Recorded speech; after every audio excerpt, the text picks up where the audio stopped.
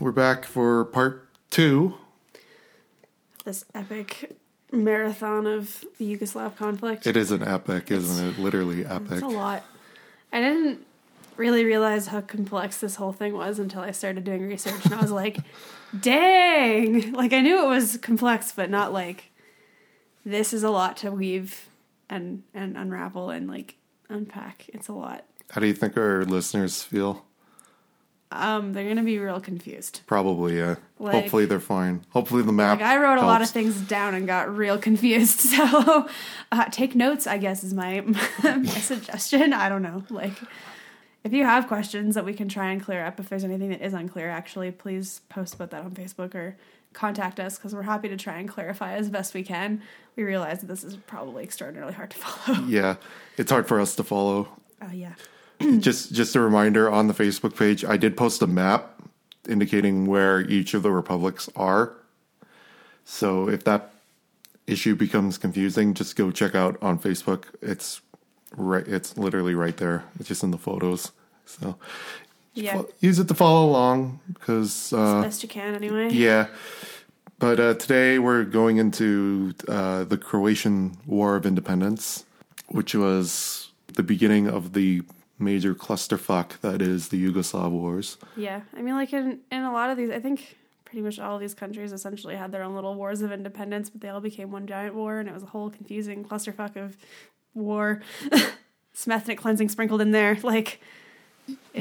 Depending on the way you look at it, it was either a war in Croatia, in Slovenia, in Bosnia, or it was just a single civil war within Yugoslavia. It depends on the way you look at it. But the reality is it was several separate wars that took place over this time. And unfortunately, Croatia is where things get super complicated, and it is also the moment when it is clear that there are no good sides within this conflict whatsoever. And we should also say, because of the subject matter within this episode particularly, and the next episode particularly, if you're uncomfortable with graphic descriptions of what took place, namely genocide, rape, mass rape.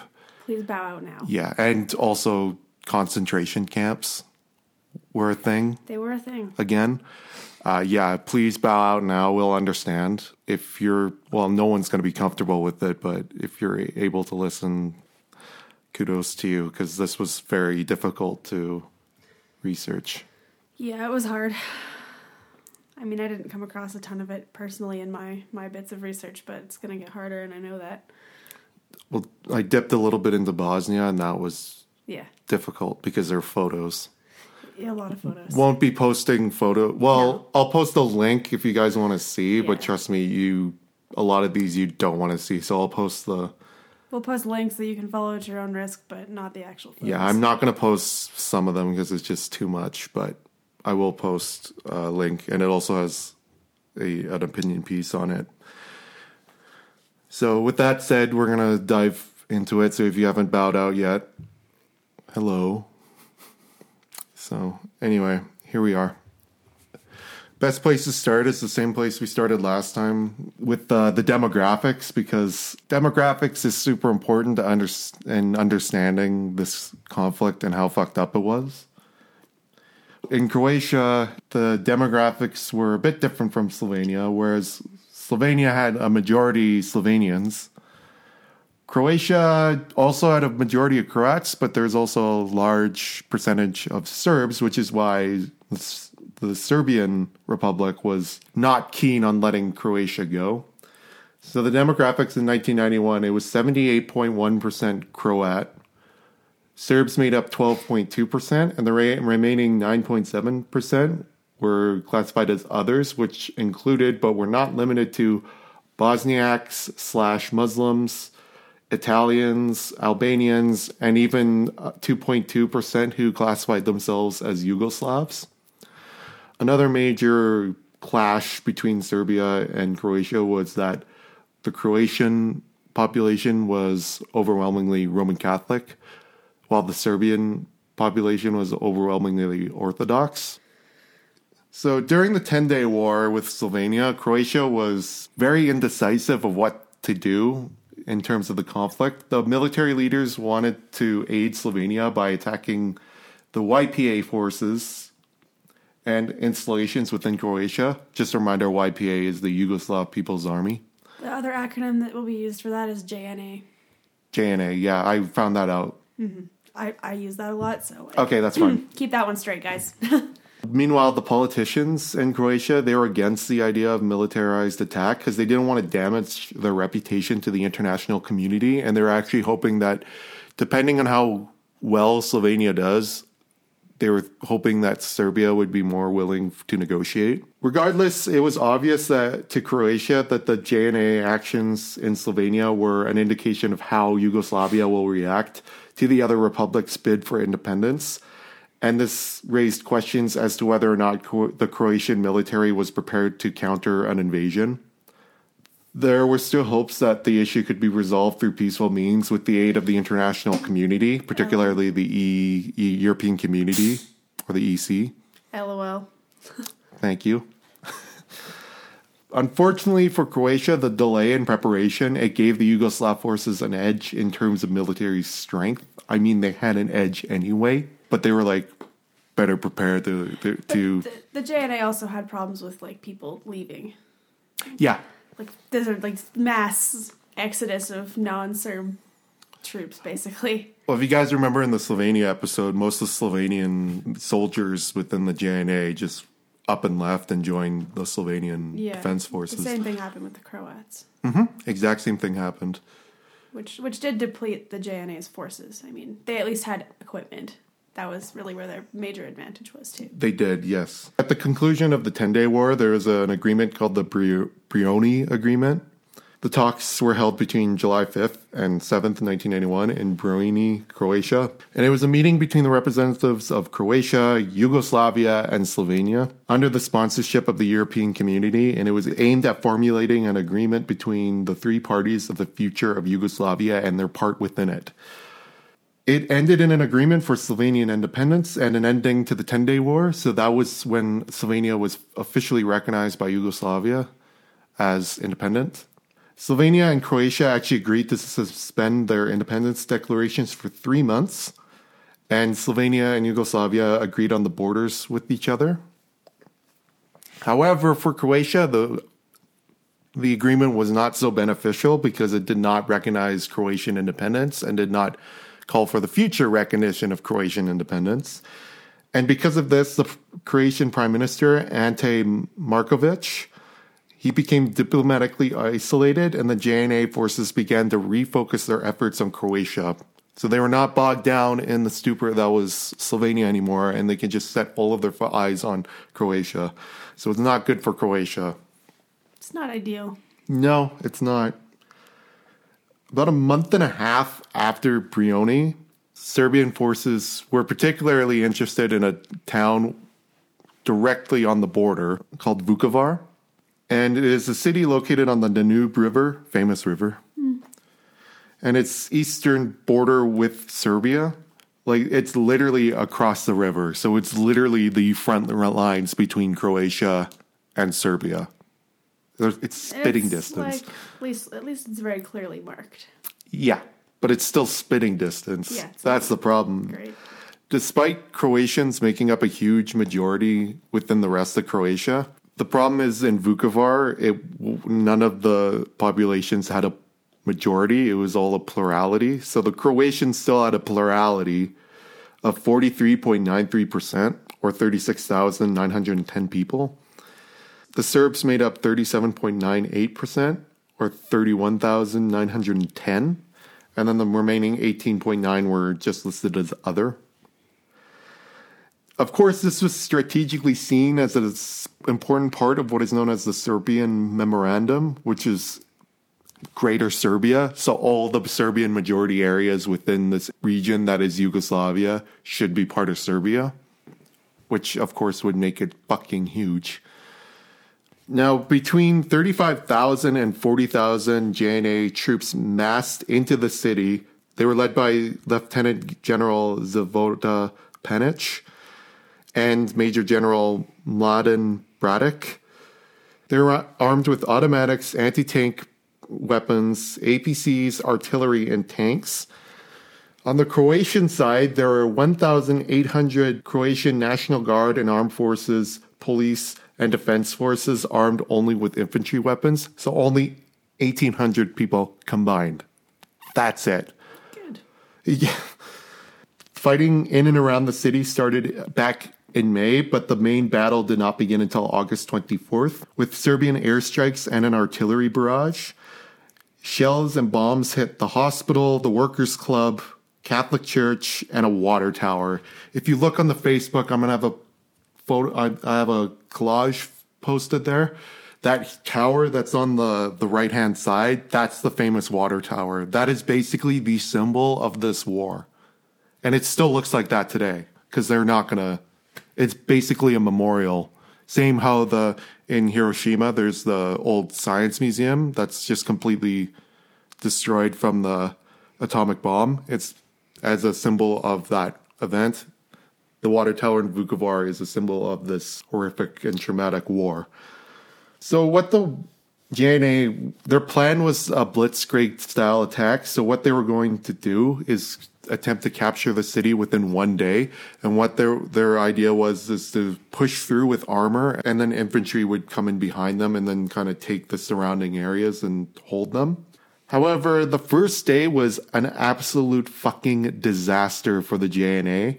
The Croatian forces managed to shoot down 2 planes and destroyed 10 tanks just with what they had. They were using anything they could get their hands on.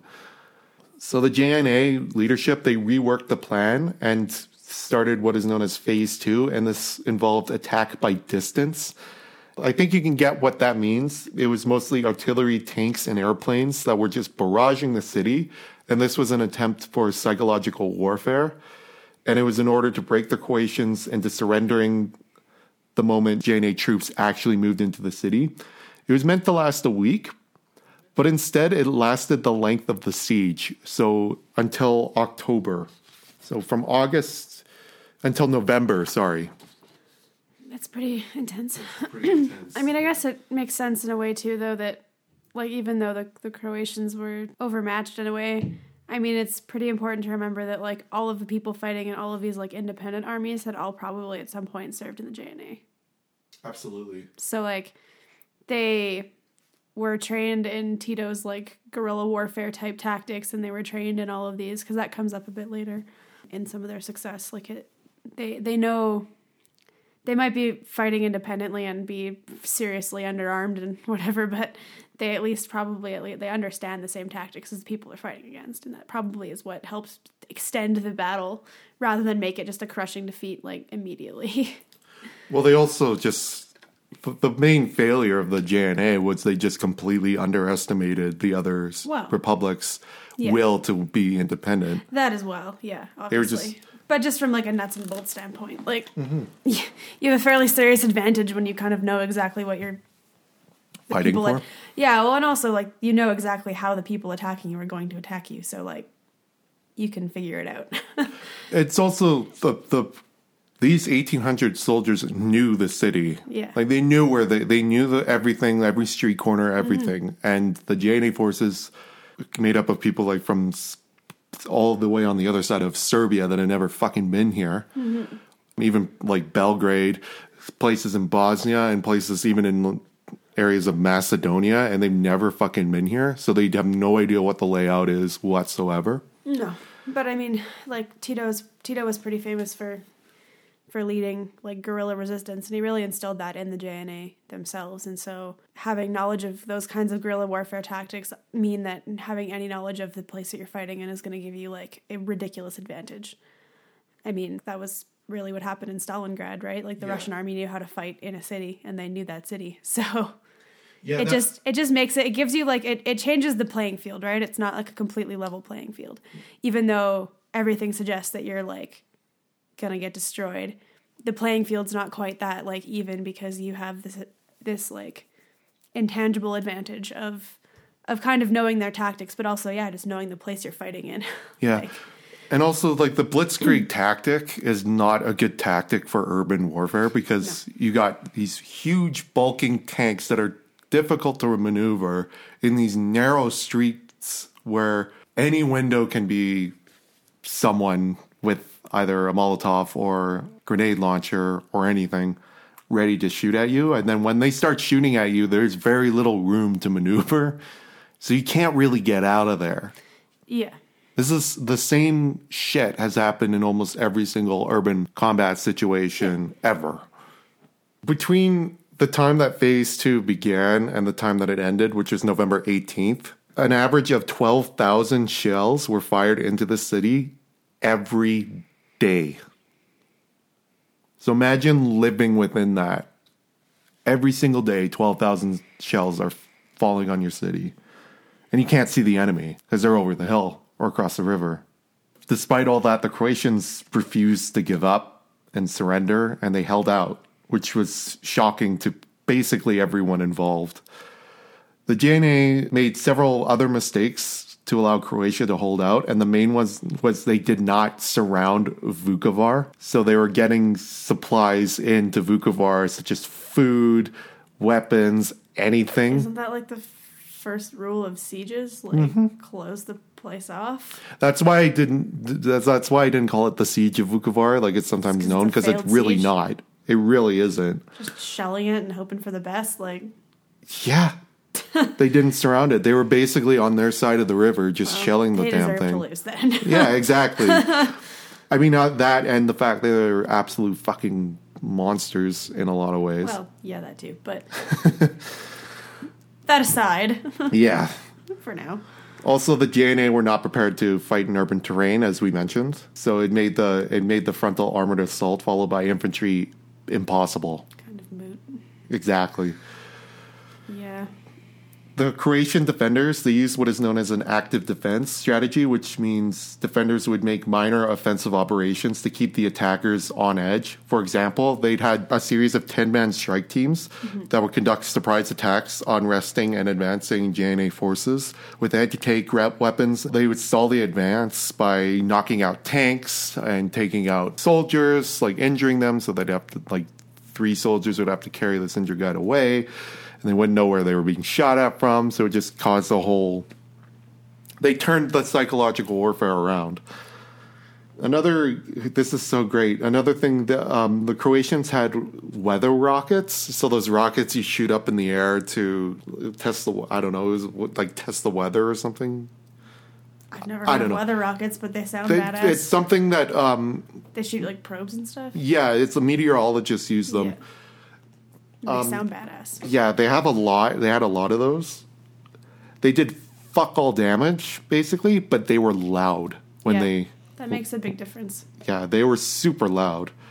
All it was used for to give the impression to the JNA that Croatia had surface-to-air missiles, which they didn't. Yeah, but like things like that are really useful. Like being just like deceiving your enemy is really important, and like noise is a really good way to do that. Absolutely.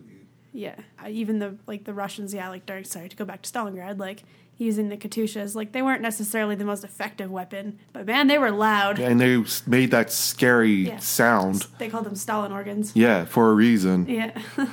Made this really horrible hissing noises whereas like these rockets, here's the other thing, it's like when you see a rocket fire into the air, you're not going to be like, oh, it's a weather. Yeah. It's a weather rocket. Oh shit, a rocket. Especially when it's in a battle. Yeah, exactly. Like, oh Lindsay. Shit, rockets. Like, this is not good. Take cover now. Yeah. And they were really fucking loud. Yeah.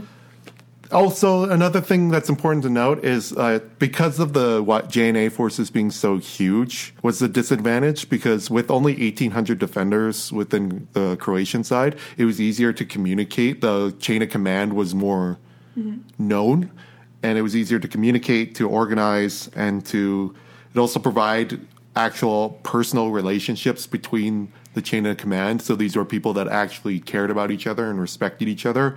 Whereas in the JNA, they were like people that they never see at all, getting orders from command that they never see and whatnot. Whereas the Croatians were actually getting direct eye contact orders. They're there, yeah. And the Croatians, I have to give them credit here. They fought so bravely, but on November 18th, the battle ended with a Pyrrhic Serbian victory, which means It Didn't end well. didn't end well. It was massive amount of casualties, and it really didn't provide much of a significant change. Yeah. And it also ended up doing a lot more damage to the Serbian forces than it did to the Croatians. Yeah. Well, I mean, the Serbs had a lot more to lose ultimately. Absolutely. And then the Serb casualties, or Yugoslav casualties rather, were 1,103 killed, including General Braddock, who was killed by anti-tank fire, and 2,500 wounded. On the Croatian side, 879 dead, 770 wounded. Unfortunately, as it is in a lot of these conflicts, as we've talked about before, the civilians who are fighting on neither side suffered the worst, 1,131 dead. So that's what the 12,000 shells a day accomplished. Some more civilians dead. The JNA forces were effectively exhausted for the remainder of the conflict, and they could not put up a bigger fight for the remainder of not just the Croatian War of Independence, but the whole rest thing. of the whole conflict. Yeah, I feel like past this point, most of the good fighting from Serbs was from the Serb Republic of Crimea. Yeah. In this battle, yeah. And you'll find out who it was in Bosnia next episode. There's also a lot of video and photos taken of the conflict. This is like one of the first times that... Yeah. I mean, it's a modern war, right? Yeah. A really modern war. Well, not the first time, like, it was, like, battles like that, like, photos, like, and video that was taken in a battle like that in a modern war, but it was the first time in Yugoslavia that it was. Yeah. And because of these videos of the battle, it actually increased opinion for the Croatian side and diminished it heavily for Yugoslavia. Croatian President Franjo Tudjman famously said, quote, "This is how we successfully turned the international community on our side and finally achieved international recognition for Croatia." Yeah, that definitely changes, though, because he makes some pretty critical mistakes. He does. Franjo Tudjman is not a good guy. Not the best politician either. No. Like, really not good in any sense of anything. I mean, yeah. Sorry, Croatians who support him, but Kind of fucked up. yeah, he's very, you'll find out. Everyone was fucked up. Unfortunately, the ending of this battle also was the start of the atrocities throughout the Yugoslav wars. And on November, between the 18th and 20th, a bunch of people who were suspected to have worked with the Croatian forces were rounded up and taken all sorts of places, to prison camps and whatnot. Well, one particular thing is Vukovar's hospital had 450 patients, and the Red Cross were desperately trying to get in there to make sure all these patients were removed safely. Mm-hmm. Well, the Yugoslav forces wouldn't let them in. Of course they wouldn't. No. And they were just not allowed to enter the city whatsoever.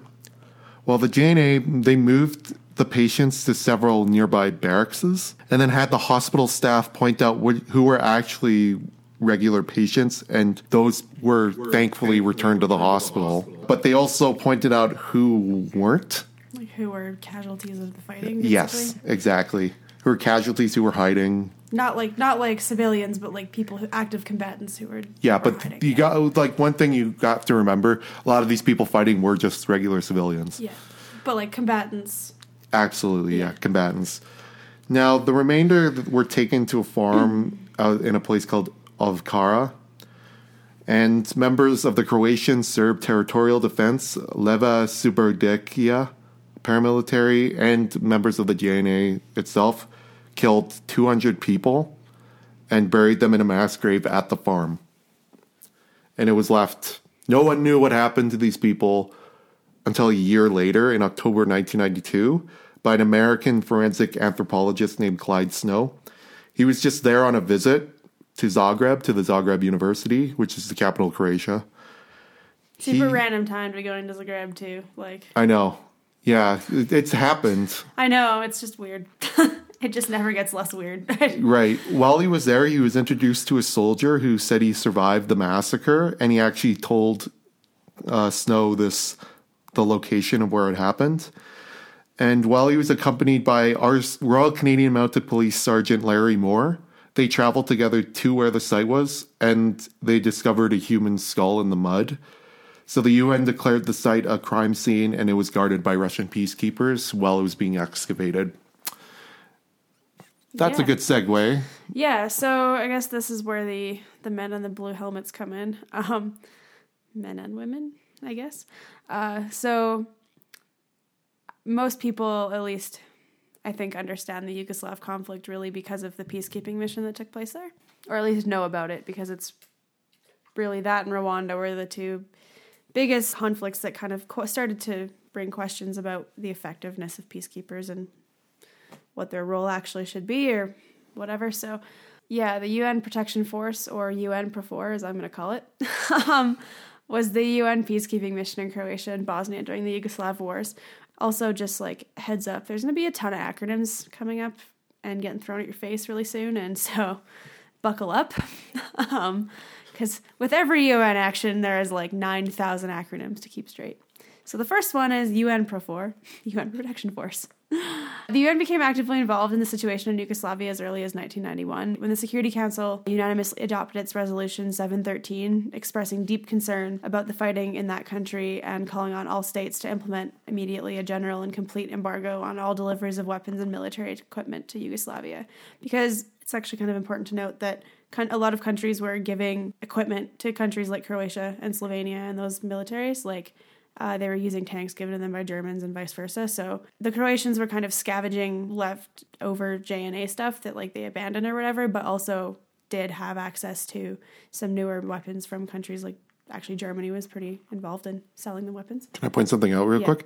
A lot of the European Community envoy blamed Germany for escalating the conflict because they were the first country to actually recognize both Slovenia and Croatia. And provided them some arms too. I mean, whether or not you really hold that against them is, I guess, a different story, because that's really a common thing now. Real peaceful countries sell a lot of guns to not peaceful countries. Canada being one of them. Anyway, so on October 8th, 1991, the Secretary General appointed Cyrus Vance, a former U.S. Secretary of State, as his personal envoy for Yugoslavia. And the Secretary General's personal envoy is essentially just like an investigative team. It's headed by somebody who, usually a pretty high-ranking diplomat and somebody with a lot of foreign policy experience, so a former Secretary of State would, count. So the personal envoy undertook several missions to Yugoslavia and discussed with all parties concerned. So the JNA, the Croats, the Serbs, the Slovenians, the European community, as well as the United States and other members of the UN. Yeah, they talked to everybody, literally everyone, about, among other things, the feasibility of deploying a UN peacekeeping operation. On November 23rd, 1991, the personal envoy convened in Geneva, and there was a meeting which was attended by the presidents of Serbia and of Croatia and the Secretary of State for National Defense of Yugoslavia, as well as Lord Carrington, who Jonah mentioned a little bit earlier. And on the 27th of November, 1991, the Security Council passed Resolution 721, which approved the efforts of the Secretary General and his personal envoy, and endorsed the statement made by the personal envoy to the parties that the deployment of a UN peacekeeping operation in Yugoslavia could not be envisaged without the full compliance of all parties with the Geneva Agreement. So essentially it's a resolution saying, we can't do a peacekeeping mission until everyone agrees. More or less. Seems like a waste of time, but anyway, more resolutions to come. On December 15th, Resolution 724 approved the Secretary General's report, which contained a plan for a possible peacekeeping operation. And then, on February 21st, 1992, UNPROFOR was officially created by UN Security Council Resolution 743. And this was really after the Croatian War of Independence had begun. So clearly their previous efforts had failed to really do anything. The European community, their engagement was obviously a fairly large failure in that sense. They couldn't stop anything, so the UN was like, okay, I guess we'll get involved now. And they'd been monitoring the situation for a while anyway. The Council confirmed that the force should be an interim arrangement to create the conditions of peace and security required for the negotiation of an overall settlement of the Yugoslav crisis within the framework of the European Community's Conference on Yugoslavia. So, like all peacekeeping forces, it's meant to be a temporary measure to help bring warring parties to an agreement and stop stop actual conflict, because nothing good happens during actual conflict. It's literally just an attempt to bring everybody to the table. UNPROFOR was composed of nearly 39,000 personnel from 42 different nations, including Canada, France, the United States, the Russian Federation, the United Kingdom, Germany, and Australia, as well as countries like Sweden,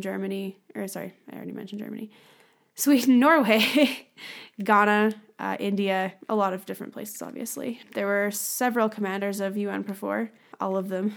They served at different periods, but they were Lieutenant General Satish Nambiar of India, Lieutenant General Lars-Erik Volgren of Sweden, General Jean Cot of France, General Bertrand de Sauvy de la Presse, wow, my French is terrible, dude with a really long name, from France, and also General Bernard Janvier of France. So lots of French generals. And I think the French made up a really large contingent of peacekeepers. And I believe that UNPROFOR was the last peacekeeping mission in which Canada actually supplied one of the majority of troops and equipment. It was pretty much like the last really major peacekeeping operations Canada ever really participated in. Until recently, I believe. Yeah, but I think that even then our involvement is still smaller. But yeah. The initial mandate of UNPROFOR was to ensure conditions for peace talks, as I said, and provide security in 3 demilitarized safe havens designated as UN protection areas. And this is acronym number 5000, UNPA. And these were located in various regions all over Croatia at the time, anyways. The original UN plan in Croatia rested on 2 central elements, the first being the withdrawal of the JNA from all of Croatia and the demilitarization of the UNPA. And the second element was the continuing functioning on an interim basis of the existing local authorities and police under UN supervision pending the achievement of an overall political solution to the crisis. So ultimately just once the fighting stops and some demilitarizing happens, allowing the leaders of the respective countries to work it out, but with supervisors, with babysitters, basically, to make sure they don't start fighting again. I mean, that kind of trivializes the role, but it's an important role. You can't just, stop the fighting, demilitarize, and then be like, okay, bye, and see, let them see what happens, because they're probably going to go back to fighting. The mandate, ultimately, of UNPROFOR in Croatia was to ensure that the UNPAs were demilitarized through the withdrawal or disbandment of all armed forces in them, and that all persons residing in them are protected from fear of attack. So as Jonah said, there was a lot of attacks on civilians. Civilians were not necessarily just collateral damage, but actively targeted in some cases too. It was a major part of the mandate was to protect those people as well. And in terms of disbandment of all forces, as we also said, most of these forces were really just partisan forces. They weren't even really real armies. They were just militias. So there was a number of different forces engaged in these conflicts. It wasn't just multiple nations' armies conflicting. There was a couple of different little groups. So to this end, UNPROFOR was authorized to control access to the UNPAs, to ensure that the UNPAs remained demilitarized, and to monitor the functioning of the local police there to help ensure that non-discrimination and the protection of human rights. The Croatian police force, as I'll talk about a little bit later, was pretty involved in a lot of the nastiest human rights abuses in this conflict. So supervision of the police was important, even if at the time the mandate didn't really know that was going to be the case, but I think it's always generally the case. Outside of the UNPAs, the UNPROFOR military observers were there to verify the withdrawal of all JNA and irregular forces from Croatia, other than those disbanded and demobilized there. In support of the work of the humanitarian agencies of the UN, UNPROFOR was also to facilitate the return in conditions of safety and security of civilian displaced persons to their homes in the UNPAs. So it was a pretty large mandate, and it got expanded a couple of times as well. In 1992, the mandate was expanded to so-called quote-unquote pink zones, controlling access to UNPAs, some border control and monitoring of civilian access to pink zones, and control of the demilitarization of the Prevlaka Peninsula near Dubrovnik. So the pink zones were essentially just there's zones just outside of UNPAs that they needed to control to ensure the safety of the UNPAs. So they were pink because they were ultimately hot zones still. That's where conflict really took place. So that's essentially the bare bones of what the mandate of the UN was, and the fact that the UN showed up, and they're going to be involved in some conflicts here and there. Now, yeah, and again, Can't stress enough, there were no good sides in this fucking conflict. Even the UN really was questionable at times. Like, Yeah, well, I don't... They're the good guys. They didn't actively commit any atrocities. It's just that they also didn't stop a few. Well, their rules of engagement is complete bullshit. Yeah. Ultimately, what was learned in this conflict, and we'll talk about it probably kind of when we wrap up the whole little series, is that the UN was made obsolete. Yeah, essentially. This conflict, and actually Rwanda, really showed the limitations of the peacekeeping method and current at the time. Yeah. To prove my point that there are no good sides, our point rather, during the Battle of Vukovar, there is another area further into Serbia and Croatia called Gospic, and between October 17th and 25th, 1991, several atrocities took place. Many Serbian civilians were taken prisoner by the 118th Brigade of the Croatian National Guard, the Gospic police, and several Croatian paramilitaries within the area. Witnesses in Gospic, they said they witnessed seeing prisoners being rounded up onto trucks and taken away and never seen again. What happened is these civilians were taken to bomb shelters in the surrounding area, and between 100 and 120 were murdered by firing squad, mostly at the Perisic barracks.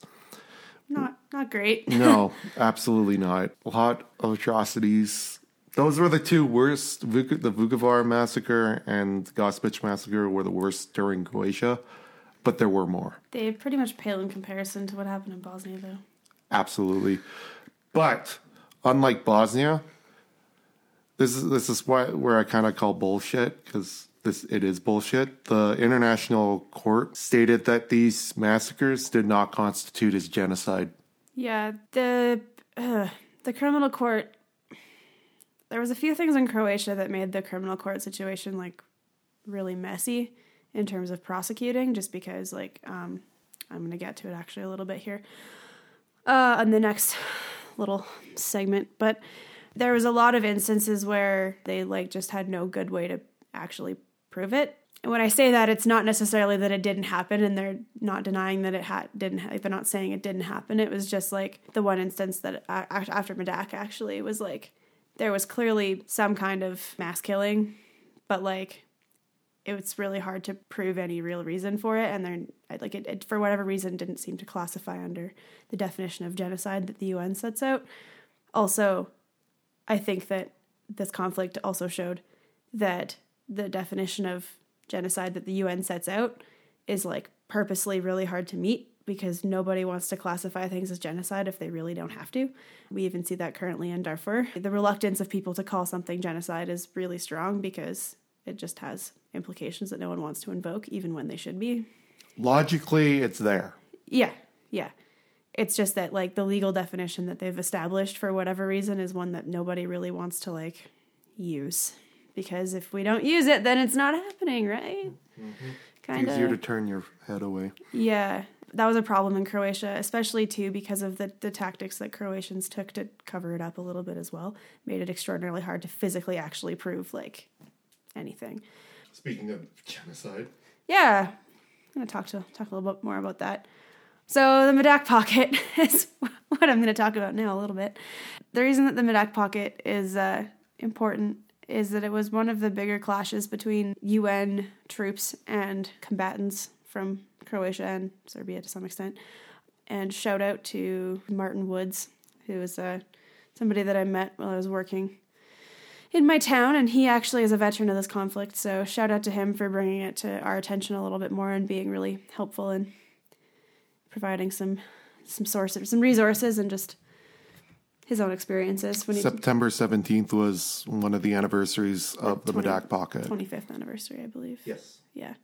So he's shared some stories with us that, we never expect any veteran to have to share, and we appreciate his input. It was really helpful. So anyways, on that note, at the time, much of the interior of Croatia, the Lika region, anyways, was captured by forces of the self-proclaimed Republic of Serb Krajina, the RSK, and the Serb-dominated Yugoslav People's Army, the JNA.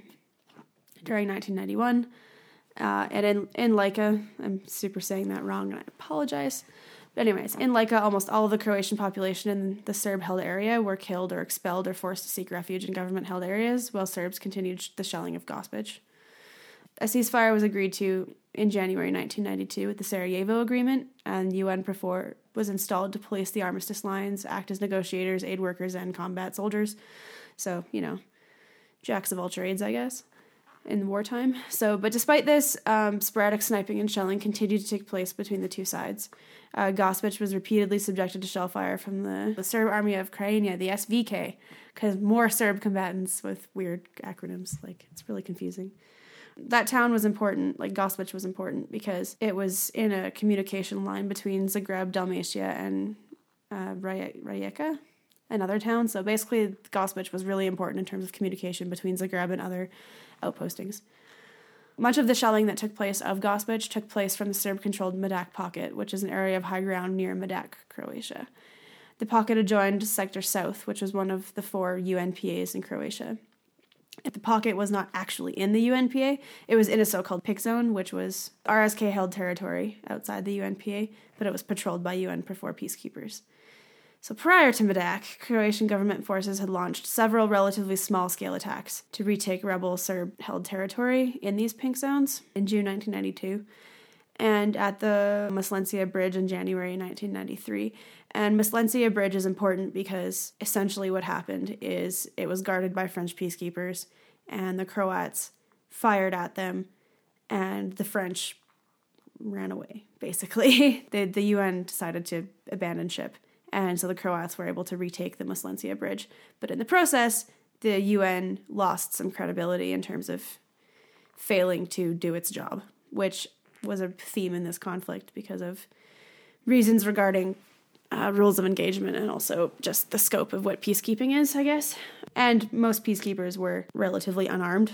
So yeah, anyways, Mislencija was also saying that wrong, I'm sure. But anyway, important because it was a huge blow to the UN's credibility, but also kind of a galvanizing win for the Croats in a sense too, because they felt at that point that, hey, if we just shoot really strategically at UN peacekeepers, not necessarily to kill them, but if we shoot in their direction, they'll get scared and run away, and we can keep going. Essentially, it was the end of the Croatians taking peacekeepers seriously.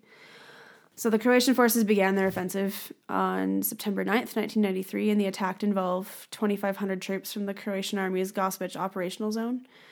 The Croatians were largely armed with equipment that they had captured from the JNA, like I mentioned, but they were also had access to M84 tanks, which I believe were provided by the Germans. The SVK was taken by surprise and they fell back. They were largely just a militia, like a guerrilla force anyways. And after 2 days of fighting, the Croatian forces had taken control of SVK-held territory, and a new front line ran just in front of the village of Medak.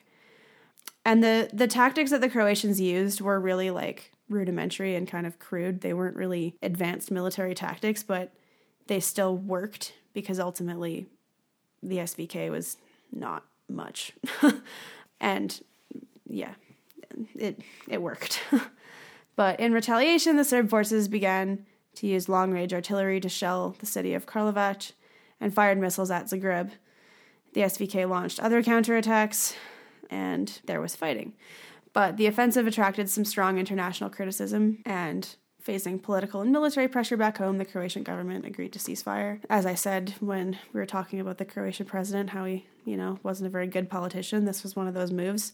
He was essentially firing at an area that was kind of not supposed to be fired at, I guess. And so they decided to sign a ceasefire, and the ceasefire was signed by General Mile Novakovic on behalf of the Serbians and Major General Petar Stipitic on behalf of the Croatians. And the Croatian withdrawal was scheduled for 12 p.m. on September 15th. So this is going to get a little bit confusing in terms of chronology because I'm going to go back and talk about the UN PROFOR force here leading up to this point, and then we'll kind of meet in the middle.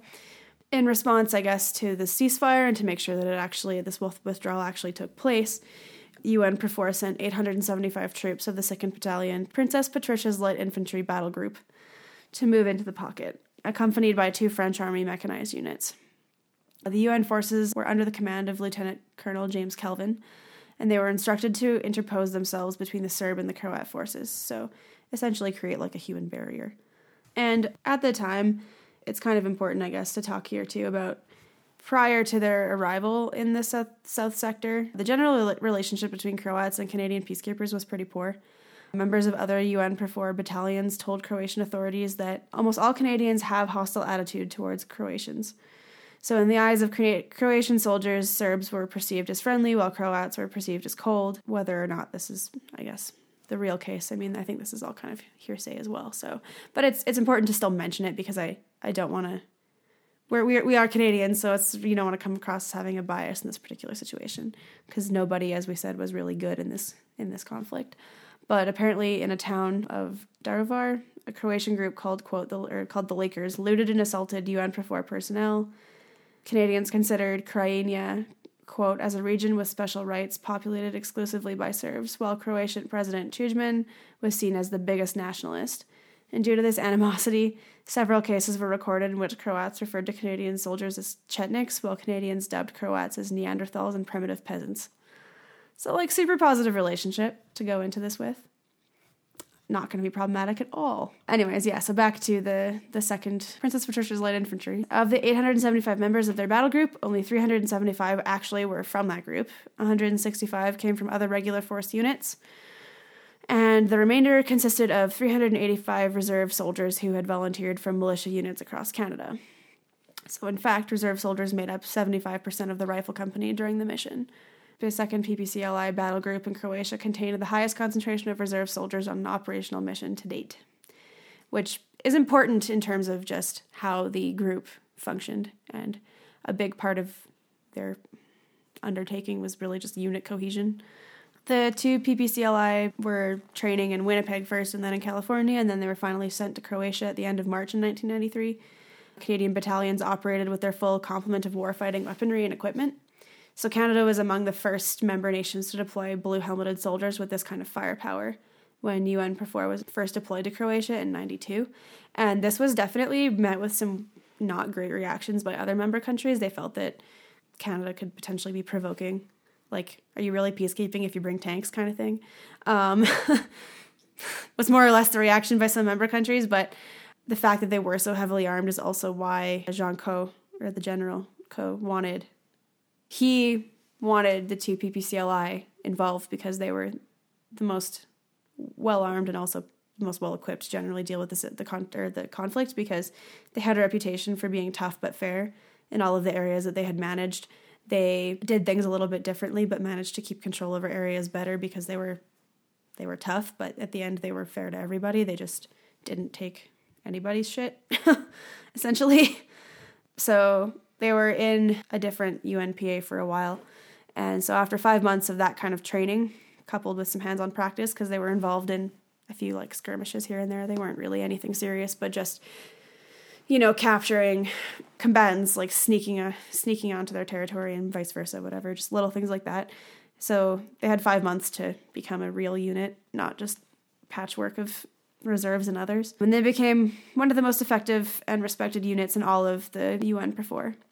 And so Jean Coe selected them to move to Sector South to undertake one of the most difficult assignments, which was policing this withdrawal from the Medak pocket. So under the terms of the ceasefire agreement between the Serb and Croat forces would withdraw from many of the territories gained in the Mislencia offensive. So when they retook that bridge and the UN lost credibility. So General Coe anticipated that Croatian troops would be reluctant to withdraw from their hard-won gains, which he was ultimately correct. And it makes sense. They fought pretty hard for that. And we're dealing with highly nationalist forces. It's a pretty emotionally charged situation. It's not just like any other battle. This is really charged conflict. So giving up any territory is not good. And so he anticipated that, which is why he ultimately sent the Canadians, because they had guns, lots of them. And they were sent to implement the agreement and restore the UN presence in the South sector. And one report says that Coe expected and actually kind of even a little bit hoped for some trouble between the Canadians and the Croatians. Well, the UN-PROFOR, so also including his own, or 2 French army units as well, but mostly the Canadians. He was hoping for a little bit of trouble because he wanted to win back some of the credibility that the UN had lost at Mislencia. If the UN can really pull off a victory here and hold off like, and successfully oversee this withdrawal and whatever, then they'll respect us again.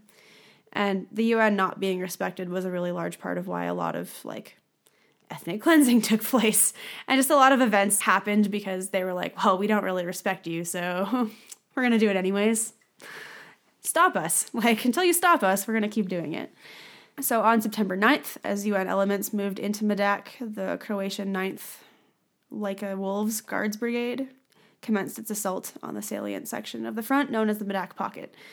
So right as the UN was starting to, send people, the Croats attacked again. A preliminary barrage on Serb defenses in the Medak Pocket commenced as lead elements of the two PPCLI were moving up to the front through the Serb rear area in preparation to implement the ceasefire agreement.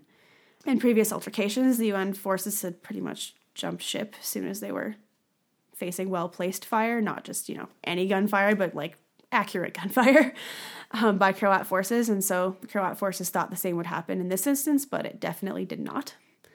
As Croat armor pushed down the main road along the valley between Gospic and Grisac, a Croat light infantry force operating in the mountains in the south moved to close off the Medak Pocket from the opposite direction. The even more poorly organized and equipped Serb defense collapsed under the crude but effective onslaught. So ultimately, there was heavy fighting, and the Canadians were kind of stuck, in the middle of it. And the Croats expected Canadians to bail at this point, but the Canadians kind of stayed, and any break in shelling, the Canadians reinforced their position. They'd just add more sandbags and shit. We're not going anywhere. So for a reference, at least for Canadians, the area that this fell in was around the size of Parliament Hill in Ottawa. So it's not a huge area. Not small, but not huge. It's pretty small. So that's essentially the Canadians stayed put and did their thing.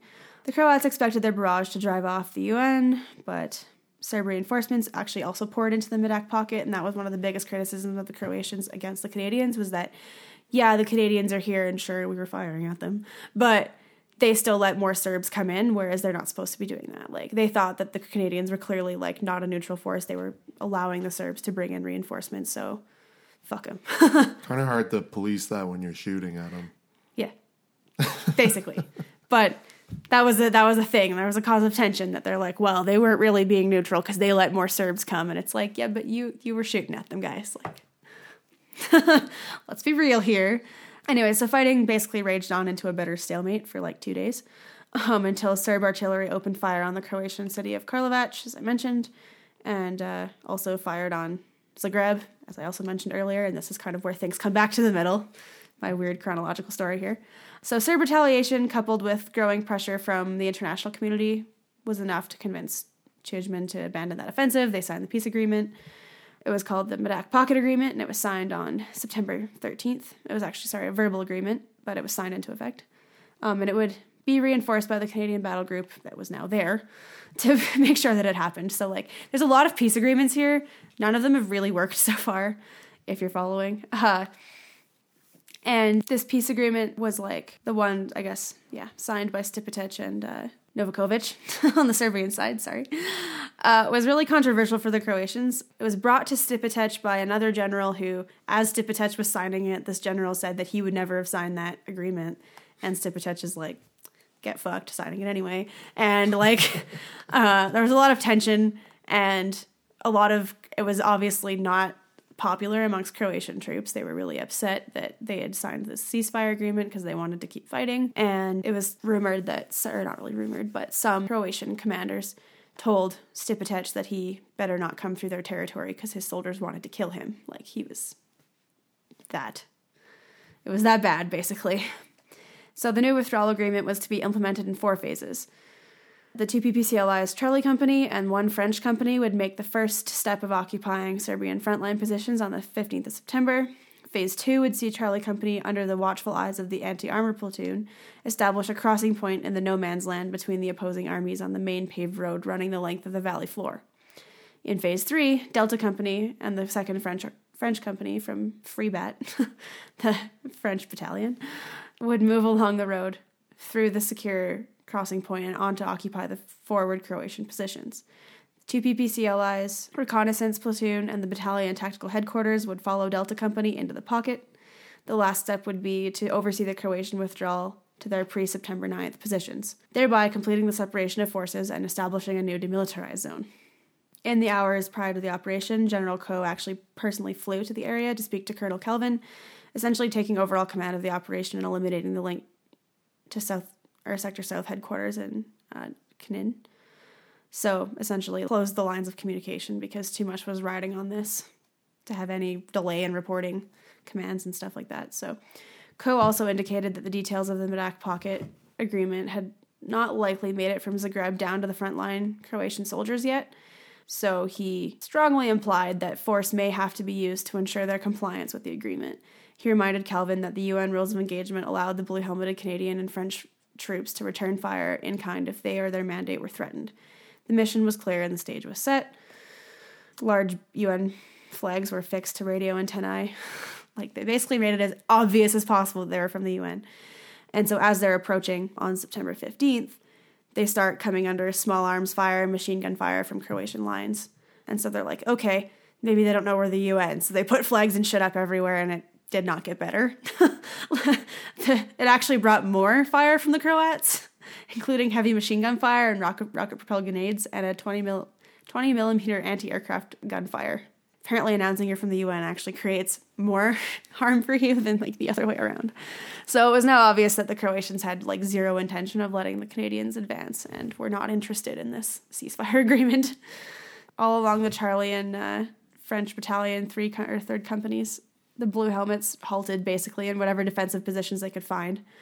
And for the next 15 hours, the Croatians shot it out with Canadian and French troops. It was just like they had a firefight. And it wasn't really a battle, I guess, by the standards of Western armies. It was a battle. Yeah, I mean, by like the standards of Western armies where positions are attacked with fire and movement, like it wasn't a battle, but because there were no infantry assaults or sweeping tank thrusts, like it was basically just a firefight. And part of that is because in this area, weapons were plentiful in the region, but soldiers weren't. Especially soldiers who were trained in any kind of capacity. So, like, you're not going to throw humans at the problem when you don't have a lot of them. So, anyways, by the Balkan definition, it was a battle, but in reality, it was really just a firefight. And it kind of, like, led to this, like, Mexican standoff, essentially, which is great. Yeah, the firefights lasted all night and early into the next morning, and then during the night, a bunch of brass essentially arrived from Zagreb to try and talk down the Croatians. And a operational zone commander on the Croatian side, General Ademi, who is basically like the equivalent to a NATO Corps commander, he came and met with Colonel Kelvin and some others, and the Mexican standoff kind of continued. But after much heated discussion, Ademi agreed to not resist Phase 2. And part of what led to this, actually, was that there was a bunch of press traveling with the Canadians. And so Kelvin decided, like, may as well put him to work, and brought him to the front and had a press conference, essentially saying that the Croatians were stopping the Canadians from executing their mandate of, disarming the conflict, etc., and essentially humiliated the Croatians to the press. And so the Croatians were finally like, fine. And so they backed off a little bit. So after this press conference and a lot of heated discussion, Ademi agreed to not resist Phase 2 and that the Canadians could establish the crossing point that night without Croatian interference. Phase 3 would commence at 12 p.m. the following day when Delta Company would pass through the crossing point and move into the Croatian trench line. But the next day, and this is kind of where the Croatian human rights violations happen, the Patricias rose to the sight of a lot of smoke rising from several villages behind the Croatian lines. There was explosions and occasional bursts of automatic rifle fire, and it suddenly became clear kind of why the Croatians had resisted the Canadian advance. Their theory was that because those villages were inhabited predominantly by Serbs, the theory was that the Croatian special police were not finished cleansing them yet, and that's why the Croatians were stalling, essentially. And Kelvin wanted to act on this, and he called a French colonel to meet with General Ademi, but with only like 4 widely separated companies and like no support basically in the form of tanks or artillery, Kelvin's force basically had no chance, so they couldn't do anything. Even if the Canadians had had the strength, it would have been out of the scope of their mandate, so they just were limited by rules of engagement at the very least, even if they'd had all of the tanks in the world to fight. So basically they sat there and waited while shooting and explosions went on in villages. So Delta Company rolled ahead on schedule, and they ran into another Croatian roadblock. And actually, I think this is actually where the press conference was. It was at the second roadblock. Okay. My bad. So second roadblock, there's the press conference.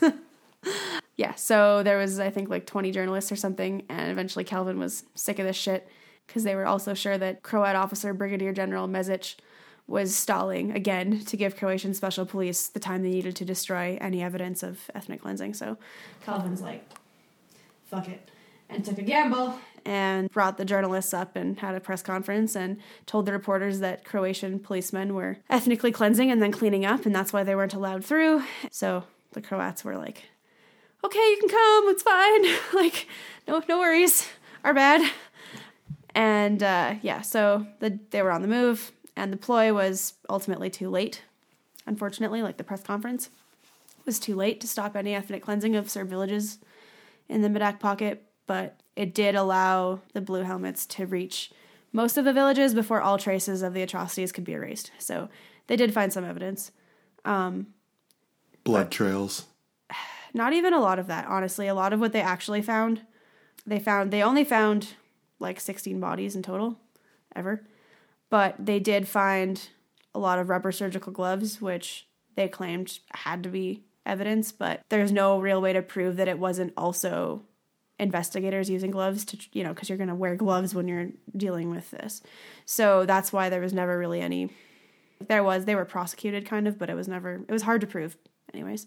What they did find, though, was that the Croatians had leveled everything when they withdrew. It was like they took a scorched earth policy and just like wrecked everything. They blew everything up. They burned everything down. Truckloads of firewood had been brought in to start intense fires among wooden buildings. Brick and concrete buildings were blown apart with explosive and anti-tank mines. And the Croatians completed their task by killing almost all of the livestock in the area, which was what the small arms fire they had heard actually was. It wasn't killing people, it was killing animals. So in addition to that, those dead animals and oil, if they had it, were dumped into wells to make them unusable for Serbs who were trying to entertain any thought of returning. So that was actually most of the crime that Ademi and his forces were actually charged with, was like the unwanted destruction of everything, basically. So they only found 16 Serb bodies, and they were scattered in hidden locations. The open ground was littered with rubber surgical gloves. Calvin and his men believed the gloves indicated that most of the Serb dead were transported elsewhere. And a mass grave containing over 50 bodies was later located in the vicinity. The bodies recovered included those of 2 young women found in a basement, and they had apparently been tied up, shot, and doused with gasoline and burned. And when they were found, the bodies were still hot enough to melt the plastic body bags. Yeah. At another location, an elderly Serb woman had been found shot 4 times in the head, execution style. While the job of gathering evidence may have been the most difficult for the Canadians, which haunted a lot of those young soldiers, it was of critical importance. The Medak pocket provided the world with the first hard evidence that Serbia, although probably the largest, was not the sole perpetrator of ethnic cleansing in the Balkans. Also, for the meticulous Canadian procedures used to sweep and record evidence in the area, that became the standard for UNPROFOR, perhaps in providing some degree of deterrence to those who may fear being called before war crimes tribunals. Medak did what Co wanted it. It did restore UNPROFOR credibility, resulting in new dialogue leading to informal ceasefire in November, a more formal and wider one at Christmas, and a bilateral, quote-unquote, universal ceasefire signed in Zagreb on the 29th of March of 1994. But Medak didn't go far enough in wiping away the memory of Mislensia, because the Canadians may have documented Croat war crimes, but they could not stop them. So it added to a sense of insecurity among Serbs that ultimately, we can uncover them, but we can't stop it. And that was, I think, the biggest problem that the UN overall faced carte blanche in this conflict, was just the but you can't stop it, and that's what we really need you for. like, I mean, still even a lot of controversy kind of surrounding Medak because the Croats obviously deny that it really happened. But honestly, even the Canadians kind of denied that it was really a thing until recently. Like, it wasn't that it was a denial. It was that it was mostly, like, not talked about. It was never really acknowledged in any report other than just being, like, brief altercation kind of thing. It was never given the language that actually suggested that it was, like, a real thing, I guess.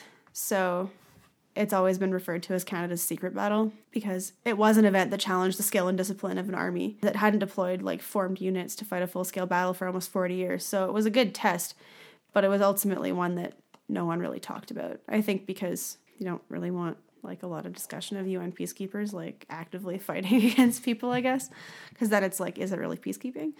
The war crimes investigations, basically, there was a trial for Ademi. He was put on trial. General Babetko, he was the general who brought the ceasefire to Stipetech, and Babetko is the one who said, like, oh, I would never sign this. He was the highest ranking indictee, but he died before the case was ever made it to court, so it was canceled.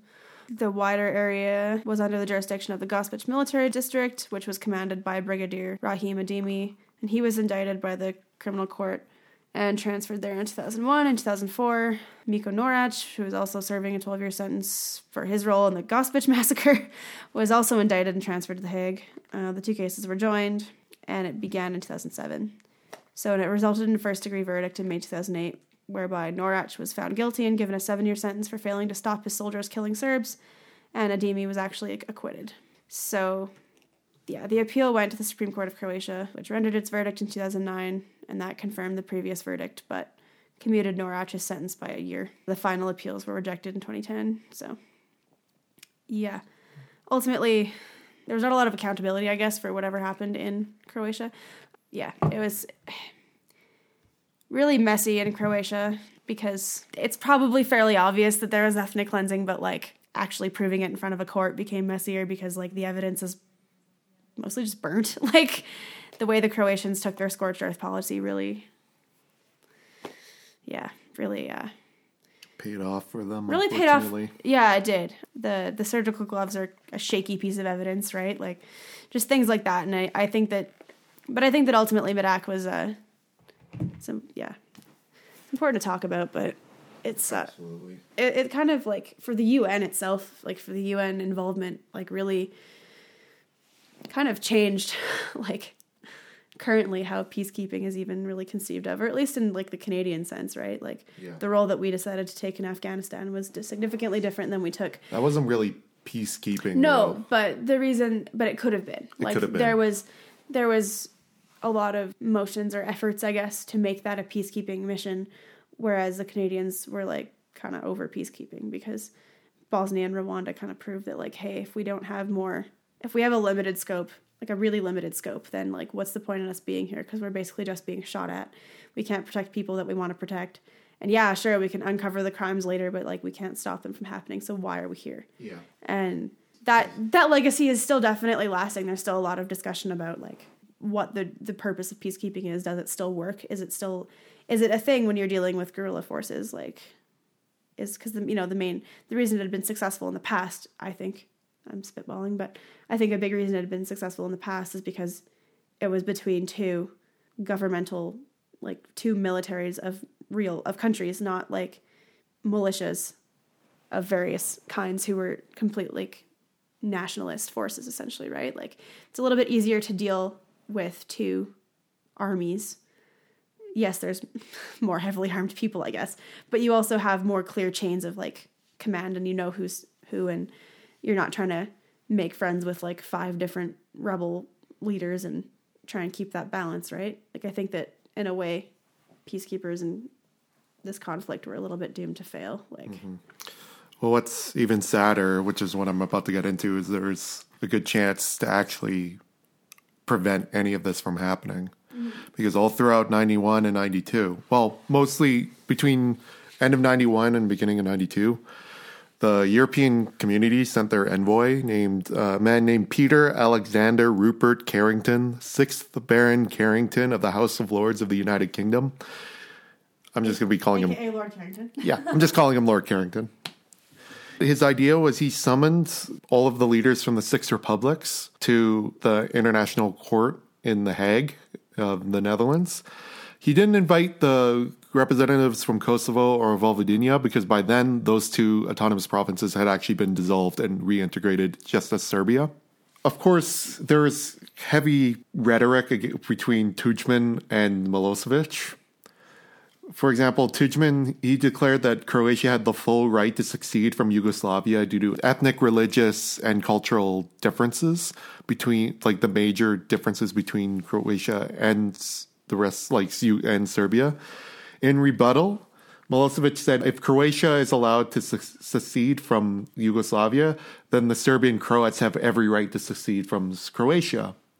So, of course, this kind of went back and forth. And by this point, Carrington has just got his head in his palms. He was so desperate to prevent this conflict from escalating. So Carrington, just out of a whim, asked Milosevic if he'd be willing to accept independence of Croatia, quote, subject to the human rights of Serbs living outside of Serbia. And to everyone's surprise, especially Lord Carrington's, Milosevic said yes. So frantically, Carrington worked to get this verbal agreement in writing, and he wrote up a plan that detailed the independence of the Yugoslav states, and it was written and submitted. But there was a problem. It said that all six republics would gain independence, and Milosevic refused to sign it because he did not want to dissolve Yugoslavia. But there was a clause in this. All of the republics had a vote, and they needed 5 votes to pass. Of course, Milosevic voted no for Serbia, but all the remaining republics voted yes, including Milosevic's ally in Montenegro. And people weren't really sure why. It turns out later they found out it's because Italy offered Montenegro financial aid if they voted yes. But Milosevic found this out, and he blackmailed the Montenegrin leadership to change their vote, and so they did. So the plan failed. Frustrated with these turn of events, Macedonia just straight up held a referendum asking, do you want Macedonia to be independent? It passed with 95.3% voting in favor and a massive turnout. And so Macedonia gained independence, and they were the only one of the republics to gain independence peacefully during the conflict. Also, by this point, Lord Carrington was frustrated, and in August 1992, he and his envoy resigned from their position and returned to the United Kingdom. And unfortunately, that kind of helped escalate things into what we just talked about. Yeah. As for subsequent events after this, the peak was really in 92, 93. After that, there were continued hostilities between Serbian and Croatian forces. Many of the towns that a majority of Serbians lived in were abandoned and then burnt to the ground by the Croatians to prevent the Serbians from coming back. There was just a mass exodus of Serbians going to Serbia and in areas in Bosnia.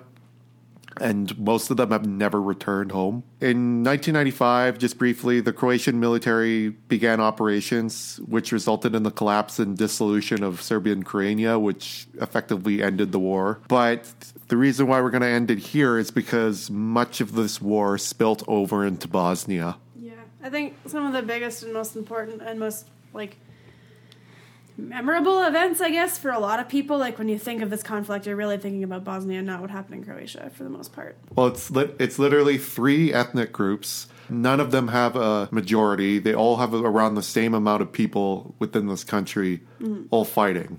Yeah. I think most popular cultural depictions of this conflict really take place in Bosnia. Yeah. As well. Well, it's Croats fighting Serbs, fighting Bosniaks, fighting Croats. Yeah. That's how it is. And it gets very fucking messy. Yeah, I'm going to post a map to the Bosnia conflict just to show you that. I'm going to post a couple. One is the ethnic boundaries, or just where they are. One is where they wanted them to be, and one is where pretty much it is today. It's a fucking mess. It's a complete fucking mess. And you'll understand why it was so awful. Yeah. It's going to be a thing. It is going to be a big thing. It's going to be tough. Researching, we know that. It's going to be tough to pick, saying what happened, because it is horrific. It's traumatic. And hence why the next episode is, I'm calling it the failure of humanity, because it truly is a failure of humanity. Yeah. And also the difficulty of researching it is also part of what's leading to some of the delays that have caused in recording that we've had, just some personal issues on my part, but also it's just a lot to research. You can't just do it in one big go. It's pretty difficult. Like it's taken longer, I think, than either of us necessarily anticipated, in part because of its complexity, but also just the human tragedy is really hard to cope with. It is. So yeah, as humans, it's. I would say it's probably safe to say that for both of us, this is something we're both learning a lot about that we've never really known before. It's a new experience, and so it's been a little bit shocking as well. I think we both knew that things were bad and there was a lot of genocide and just general things like that. Because I kind of grew up with the Milosevic trial and things like that, but never really understood exactly what had happened outside of a couple of events, famous ones. But I think just the overall tragedy of the entire conflict is something that's kind of caught both of us by surprise. Yeah. Well, put it this way, the trials are still going on. Yeah. We're going to talk about that probably in the last episode. Yeah.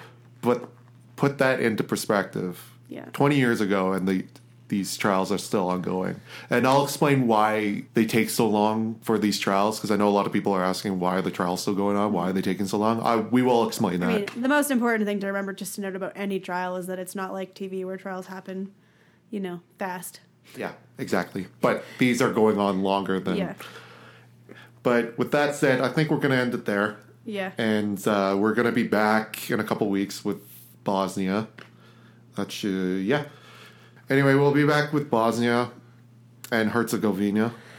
And also a friendly reminder that we do have a Patreon, and we do really want your support. Yep, we do. So I'm going to pander for a minute. What you actually get with Patreon is it's not that you're just lining our pockets, because trust me, you're not. It actually, all the money would go back into the podcast for things like equipment. As if you follow us on Instagram or Facebook, you'll see that currently my mic is being held together, or is being held up by a stack of books. So if you want to see us use real mic stands, please consider supporting us on Patreon. We're going to be using it to buy mic stands. I'm going to buy not just one, but 2 new microphones. Then we can have people on. And we got people. We have guests. We actually have got guests in mind and people who want to be part of this, so it's not just us imagining it. It actually can be a thing. We're also going to be starting a couple new series. One I will announce today is called Other Nonsense, where the whole premise is we get to talk about whatever the fuck we want. And that'll be more like conversation format, a lot less we're trying to keep these not like lectures, but at some point they are a little bit, because we just have to get through the information. Other Nonsense will just be a topic that we decide to chat about for an hour or so. It might not even just be a topic. We just get there and be like, so how's it going? And just kind of go from chat. there. Just chat. Because we do have legendary conversations. Think Joe Rogan, but more awkward. Yeah. Less associated with weird shit like the UFC. Yeah, that's going to be a monthly show. So we're only going to be releasing episodes once a month. First episode's going to be completely free. We're probably going to get that in November. Yeah. Depends on. We'll see. And then after that, it's going to be monthly, and it's just going to be released for paying patrons. Yeah, and also Jonah's already posted a paper on Patreon for Brian, our only subscriber currently. Thanks, Brian. We have to mention Brian. And I'm going to shortly post one as well, so you can have something else to read, Brian. You're welcome. And anybody else who decides to subscribe, that's what you get with paid content. If you're subscribing, helping us create better things, we give you extra stuff. So, please. Another thing to pander, if you enjoy the show, please give us a rating on Facebook and on iTunes, and also give us a review. Yeah, please. Because that'll help us boost our page. And even just bare minimum, if you follow us on Facebook or Instagram, please consider dropping us a comment or liking our posts. Facebook and Instagram, well, now that Instagram's owned by Facebook, are run by algorithms, and their algorithms tend to, which means that when we post something on Facebook or Instagram, you might not be able to see it. Like, they limit the number of people who actually see it, and the only way more people see it, I think, like, the percentage sometimes is like 20% of your followers. Like, it's not that many people. And the more you engage with something, the more likely you are to see it. So if you like our posts and you like us, which we really hope you do at this point, if you don't, well, I don't know why you're still listening, then please try and interact with some of our posts and help us help you get information, I guess. Help us educate you. Yeah, please. We'd appreciate that. Also, yeah, I just got to point this out. Tara, did you see Tara's comment? Tara gave us 2 on fires and a thumbs up. Is what I said. So Pandastoria is lit. Is lit, and then she said, which translates to mind blown 5 stars. Yeah. So hey, like, that's one of the best reviews we could ever get. She should probably post that on iTunes, though. I would love you to post that on iTunes. Tara's my best friend because I've known her for 10 plus years. Preferably with those emojis if iTunes lets you. Please, well, yeah, post 5 stars and then 2 on fires and a thumbs up in the review. Because Pandastoria is lit, fam. Thank you. Who was it that gave us our review already? My friend Matt Rederberg in Lethbridge. Matt, thank you so much for that. We love you. He's also a sound engineer and musician, so devs, check out some of his stuff because he's pretty cool. Enough pandering, you think? Yeah, I think we've pandered enough for now. Perfect. Pandering on Pandastoria. Just another quick thing. Yeah, we'll be back with Bosnia in a couple weeks. Expect that episode to be long. I don't know. I don't think it'll be Korean War long, but it will be long. And I'm not going to cut it into 2 parts. No, I think it's best if we just power through that. So, anyway, thank you so much. Until next time. Yeah, until next time. This is Jonah. And Lindsay. Thank you, guys.